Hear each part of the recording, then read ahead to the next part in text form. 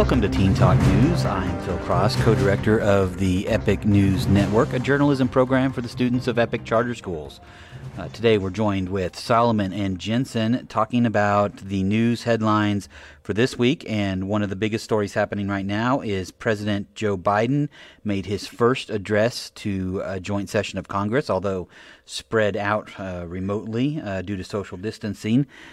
Jensen, let's start with you. Let's talk a little bit about what the president said and what his goals are. So on Wednesday night, which was yesterday, Joe Biden gave his a speech, and he basically called for an expansion of federal programs to help drive the economy and to recover and go past the pandemic. And extend the social safety net on a scale that has said that has not been seen in decades. And in his first address, he pointed to the nation's emergence from the coronavirus as a moment for America to prove that its democracy will still work and maintain primacy in the world. He said that he was going to expand on federal programs to help the economy. Well, I think it's a good move because, we do need to eventually get back to, we need to create, a new normal to where we can, be able to do the things we want to do again. And I think that it's good that we're, moving ahead and that we're moving forward. Is the price tag too much? That's the GOP's concern, is that it's too expensive to pay for all of the president's plans.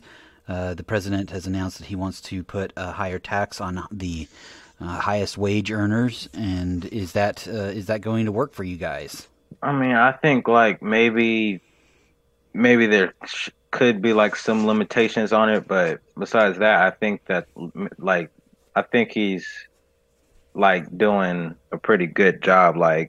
If it's gonna help with the situation that we're in, I think we should put as much money as we need to, but not overdo it.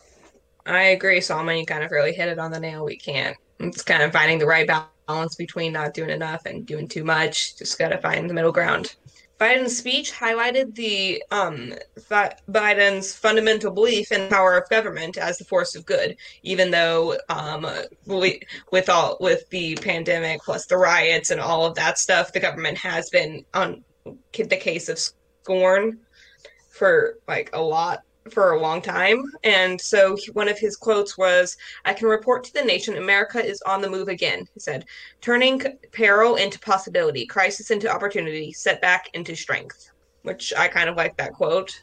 I mean, well, it's just good. I mean, because this country always needs to be active, because we're seen as one of the greatest countries in the world, or one of the most powerful countries in the world, and I believe that we need to try and keep up that reputation, but also do the things that make others think that we're a great country. And the president also pointed to maybe trying to get some police reforms through Congress on a federal level, talked about race issues in this country. In the GOP response done by Senator Tim Scott, who is a black man himself, he said America is not a racist country and says Democrats are wielding race as a political weapon. I don't necessarily agree with it, because this country was basically built off of racism, built off the idea that one race is higher than the other. I'm not entirely sure. I mean, I don't agree with it, but I hope that we do get police reform, but I don't believe that this isn't a racist country. Is race a political weapon, or is it? Are these discussions something that we need to have right now? I honestly believe that it can be both, because we're constantly seeing police brutality against other races, against minorities, and it's not cool. But also, I do understand how it could be a political weapon because if you if you're running for office, you want to get the minority vote, then you're more than likely gonna say that you're gonna do something, or you're actually going to do something to help out that racial group. I do agree. Solomon, you kind of hit that right on the nail there. I don't really have anything to add. I do want to say that also in his speech, a lot of times he kind of pointed towards democracy itself, and he said that the government should take care of its own as a powerful symbol to the world of an America willing to forcibly follow its ideals and people. He confronted an issue rarely faced by an American president, namely that in order to compete with like China, the nation like America needs to prove that democracy still works. That was a quote from him. And another quote was, "Can our democracy overcome the lies, anger, hate, and fears that have pulled us apart?" He asked. America's adversaries, the I don't know how to say that either. So America's adversaries are betting it can't. They believe that we are too full of anger and division and rage. They look at the images of the mob that assaulted this capital as proof that the sun is setting on American democracy. They are wrong, and we have to prove them wrong. I don't really know what to really think about that or what to say about that. I mean, I just don't really know.